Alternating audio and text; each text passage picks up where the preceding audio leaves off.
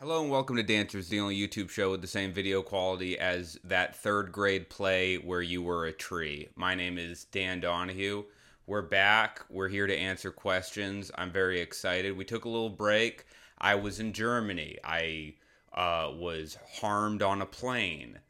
I had stuff going on in my life, okay? But we're back now. I'm very excited. We have some letters from people while we took a break that I would like to read. I'm sure they're positive. I haven't been able to go over them yet, but let's take a look. This one is for Joe in Tuscaloosa. Joe says, Dan, please do not come back. I didn't need the show, and I didn't want the show. Well, Joe, thank you for your message. I'm glad to get some love from Tuscaloosa. I really appreciate it, buddy. I should have read these before. This next letter is from Timmy from St. Jude's Hospital. Oh, that's heartwarming. He says, Hi, I'm 10 years old. I suffer from an array of maladies. And I just want to say your show is making them all worse. Well, Timmy, you're not really part of my target demographic, but I appreciate the letter. Thank you for your kind words. Well, I have this last letter. It says from Robert Downey Jr. That couldn't be the actor, could it? Let's see. Dear Dan, I am actor Robert Downey Jr. I want you to know that I have suffered from substance abuse my entire life, and luckily, when I became clean, it caused a resurgence and renaissance in my career. And I want you to know your show is the first time I have wanted to use again. Okay, well, you know what? This show is not just about those people. It's about you, the people who watch this to listen to me speak about barely anything for minutes on end. And I'm going to start that by saying I was just in Tempe, Arizona doing shows, and it was one of the best experiences of comedy I've ever had. I said this almost every show, but I wouldn't rather be anywhere but the Tempe Improv. It's one of the best clubs ever, and it means a lot to say that I wouldn't rather be anywhere because it was 120 degrees at night. It was so hot.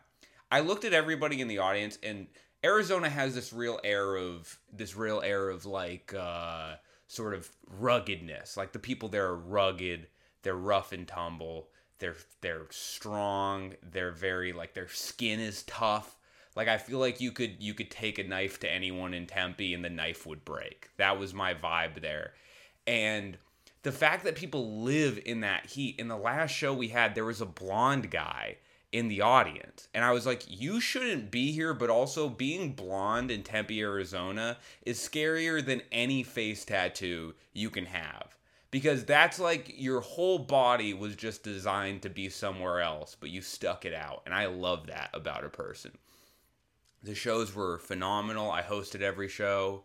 My two friends, Brad and John Rudnitsky, Brad Sullenser and John Rudnitsky, were there, and it's the most fun I have doing stand-up is shows like that where you do the shows, you go back to the hotel room with your buddies, and you just have the stupidest, silliest time. You're basically like misbehaved 10-year-olds. We were just you think about like comics after shows, and you think, what are they doing? Are they doing blow with strippers? And it's like, we're having pizza at the hotel room and giggling.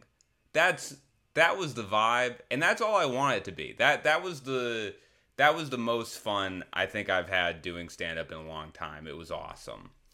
I was talking to a person at the show, and we were talking about whatever kind of music we like we were just kind of throwing stuff out there. And we had a really funny conversation that I'd like to just bring up because we were talking about new music that was coming out, and they said that they were a big fan of Doja Cat, which I am also a huge fan of Doja Cat. I think Doja Cat is amazing. And they were like, what's great about Doja Cat isn't just that she's a great, singer, songwriter, dancer, but her body type being portrayed as sexy is very empowering to women because what has been put to the forefront in terms of like women's bodies for a very long time has been very skinny, almost sickly. Not that they are sickly, but like incredibly thin women. And it's nice that more full-bodied women are getting the limelight. And when she said that to me, my thought was twofold. Number one, that must be very nice and empowering for women who, like, for years and years have only seen like one body type, and it's nice that other body types are being represented. However, it is crazy to me because when you look at Doja Cat's body, when I look at it, I don't think, oh, there's kind of like there's an everyday kind of woman. There's like a woman that you see all the time. It's still a abstractly like absurdly shaped body in a positive way, but it's like it's funny that things have been so bad in terms of representation in media that when women see Doja Cat, they're like, thank God, something that's more attainable. But in the conversation I had with this woman, I really started to see her point where it's like, if you haven't seen a body type that even remotely resembles yours, seeing someone like Doja Cat or Megan Thee Stallion is like a move in a positive direction. So it was just an interesting, I had never seen it that way. When I saw those women being pushed to the forefront, I was like, oh, those are more unattainable figures for women, but it's like at least there's a little bit of diversity. So it was a nice conversation. I had never really thought of it in that way. And it's like, as a guy, it is so like, I don't think we appreciate how much we don't have, like, there's always been super jacked dudes pushed to the forefront, but I've never felt pressured into being jacked. Maybe in high school, but high school, you're dealing with people with IQs of like 50. You're dealing with your friends in high school are people with 70 IQs with testosterone sprinkled over it that brings it down to 20. So it's like, yeah, sure, back then maybe people were like, do you gotta get ripped or whatever.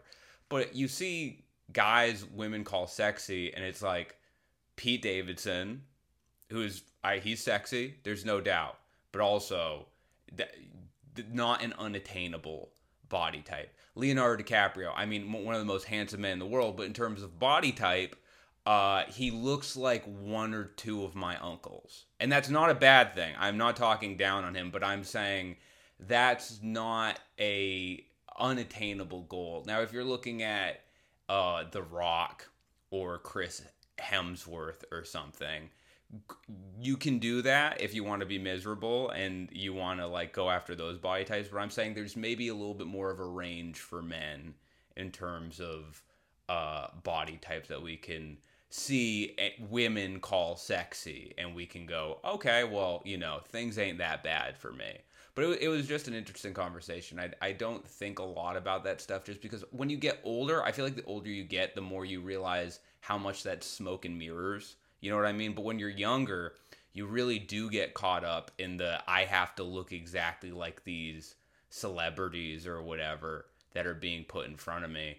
And it's not good. I remember seeing, like, I think it might have been The Rock, but I remember seeing The Rock get interviewed, and like I just immediately started doing push-ups. I was maybe 12 years old, and I was just like, I gotta shape up. I gotta put on 150 pounds of muscle for anyone to deem me worthy. And those are the kinds of thoughts you have when you're younger, which it's like, that's just how kids think. I just wish there was more put on, like, okay, well, you should have a diversity of body types in terms of media. Like, there should be representation of different body types of media, for sure. But I wish there was also an emphasis put on teaching kids to not look at media for validation or for examples of body type. Like, I wish it was equal, but I think people mostly just focus on, like, there needs to be more representation of different body types, which is super important. But I think also to break free from that and to, like, teach kids, like, don't even see this as something completely separate from you. I don't know if you can even do that, but I guess it would be nice if you were able to. Those are the thoughts that I've just had this last week. We're going to get into some questions. The first question is a question I actually get a lot and is a very interesting one, and I would like to answer it. It's how did you come up with the spoon washing format? If you don't know, on social media, I do jokes, just set up punchline normal jokes, but I do them while washing a spoon. And a lot of times people say, they ask, how did I land on it? I'll give you the example that makes me sound smart first, and then I'll give you the answer that is actually correct. The answer that makes me sound smart is I wanted to be able to tell jokes in a way that doesn't put pressure on people. And I feel like when you're just telling jokes directly into a camera, which is great, and a lot of people do it, and a lot of people, it's been done since the beginning of television. It puts a lot of pressure on people because, like, you're right there. So it's like, maybe if I'm doing something mundane, people can just focus on the joke and not focus on the fact that I'm staring at them. But the real answer is I don't do my dishes. And it reminds me to do my dishes whenever I do a video and I get a dirty spoon clean. I go, okay, well, maybe I'll clean the rest of my dishes. I'm so incredibly lazy that I created a format around my laziness. I created a format to force me to do one chore because I'm so bad at doing chores. I get very easily distracted. I have an entire morning routine set up around, like, I meditate, I do a cold shower, I do breathing exercises. That's not me bragging, because even with that, I am so much crazier than the average person, and I do all those things to try and even myself out. Do you know how psychotic that makes me? That I do all the right things and I'm still tilting into being an insane person. It's mind-boggling. I'm glad I have those. If I didn't, I feel as though I would be, like, shaking back and forth right now. So I hope that answers your question about the spoons. We went in different directions, but that's what the show is about. This question is, what is your best pickup line? The best pickup line, obviously, is saying hi and introducing yourself. I know what you're asking for is like, hey, are you a piece of wood? Because I would like to be a carpenter and nail you. And when I said that right there, that doesn't sound like a fully formed pickup line, right? You think if you heard that, you would go, oh, that's bad. I'm not going to talk to this person. That would work as well as any other pickup line, and I'll tell you why. If you go up to a woman and you give her a quote-unquote pickup line, and she decides to sleep with you, you could have said anything to that woman, and she still would have slept. Like, the pickup line is not the make or break point in that interaction. In fact, if you do, if you have a pickup line and you use it on, you could have just said hi to that woman, and it would have honestly probably panned out better for you. I can't imagine a situation in which someone goes up to a woman in a crowded bar and says something that they read on like a Facebook page or a Reddit forum, and that woman goes, "This is a cool guy. I love this guy." On the flip side, women who use pickup lines, which I've seen it, it's very funny. I'd like the dynamic a little bit more. Same thing though. Same thing. If you use a pickup line and that person sleeps with you, guess what? It was not the line that did it. It was the fact that that person wanted to sleep with you, and you could say anything other than going up to them and saying, "Hi, I currently am infected with a virus." And they would have still done that. So the best pickup line is definitely no pickup line. But, people have their preferences. Last question. These are the questions I love answering. They're personal and they're a little bit longer, so I'm going to read this. My wife and I started role playing. She loves it, but I don't know how comfortable I am with it. Should I just go with the flow, or should I let her know that I'm uncomfortable with the things we're doing? You should immediately let her know that you're uncomfortable. I think guys, some dudes are programmed to be like, well, whatever, we'll just go with the flow in terms of what we do in bed. But it's like, if you're uncomfortable with what you're doing, it's definitely taking away from the overall experience, even if you don't perceive it that way. I think if both people are 100% in with whatever you're doing in the bedroom, it clicks much more. So if she's like, I want you in a duck costume, like a big mascot duck costume. I want you in like the University of Oregon mascot costume, and I want you to have sex with me with that costume on. And you go, well, whatever the lady wants. And so you're putting on the big sort of sailor uniform duck butt thing, and you're putting on the big duck head, and you look in the mirror and you go, I don't feel necessarily as sexy as I could. Which may happen. I don't know why you would feel that way. It would be very sexually empowering for me to dress up like a big pantomime duck before making love. But maybe for you, this is a point of contention, right?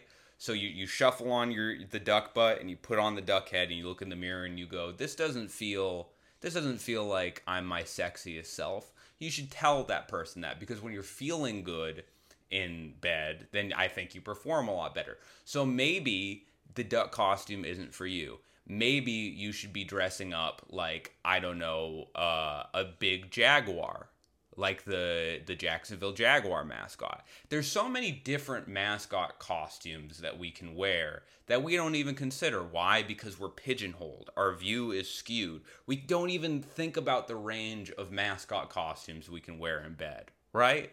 So I think that's what you should do. And it's like, as long as you're wearing a mascot costume, I think that you're doing fine, and you should be happy with what you're doing. But so don't worry about it. You should have a conversation with your partner about feeling uncomfortable in bed, because I'll bet you any money that once you start feeling comfortable, things will get better. That is this week's episode of Dancers. If you like this, please subscribe, please like, please share. I will never ask for money from people, so just the subscriptions and stuff is all I would like. Thank you so much.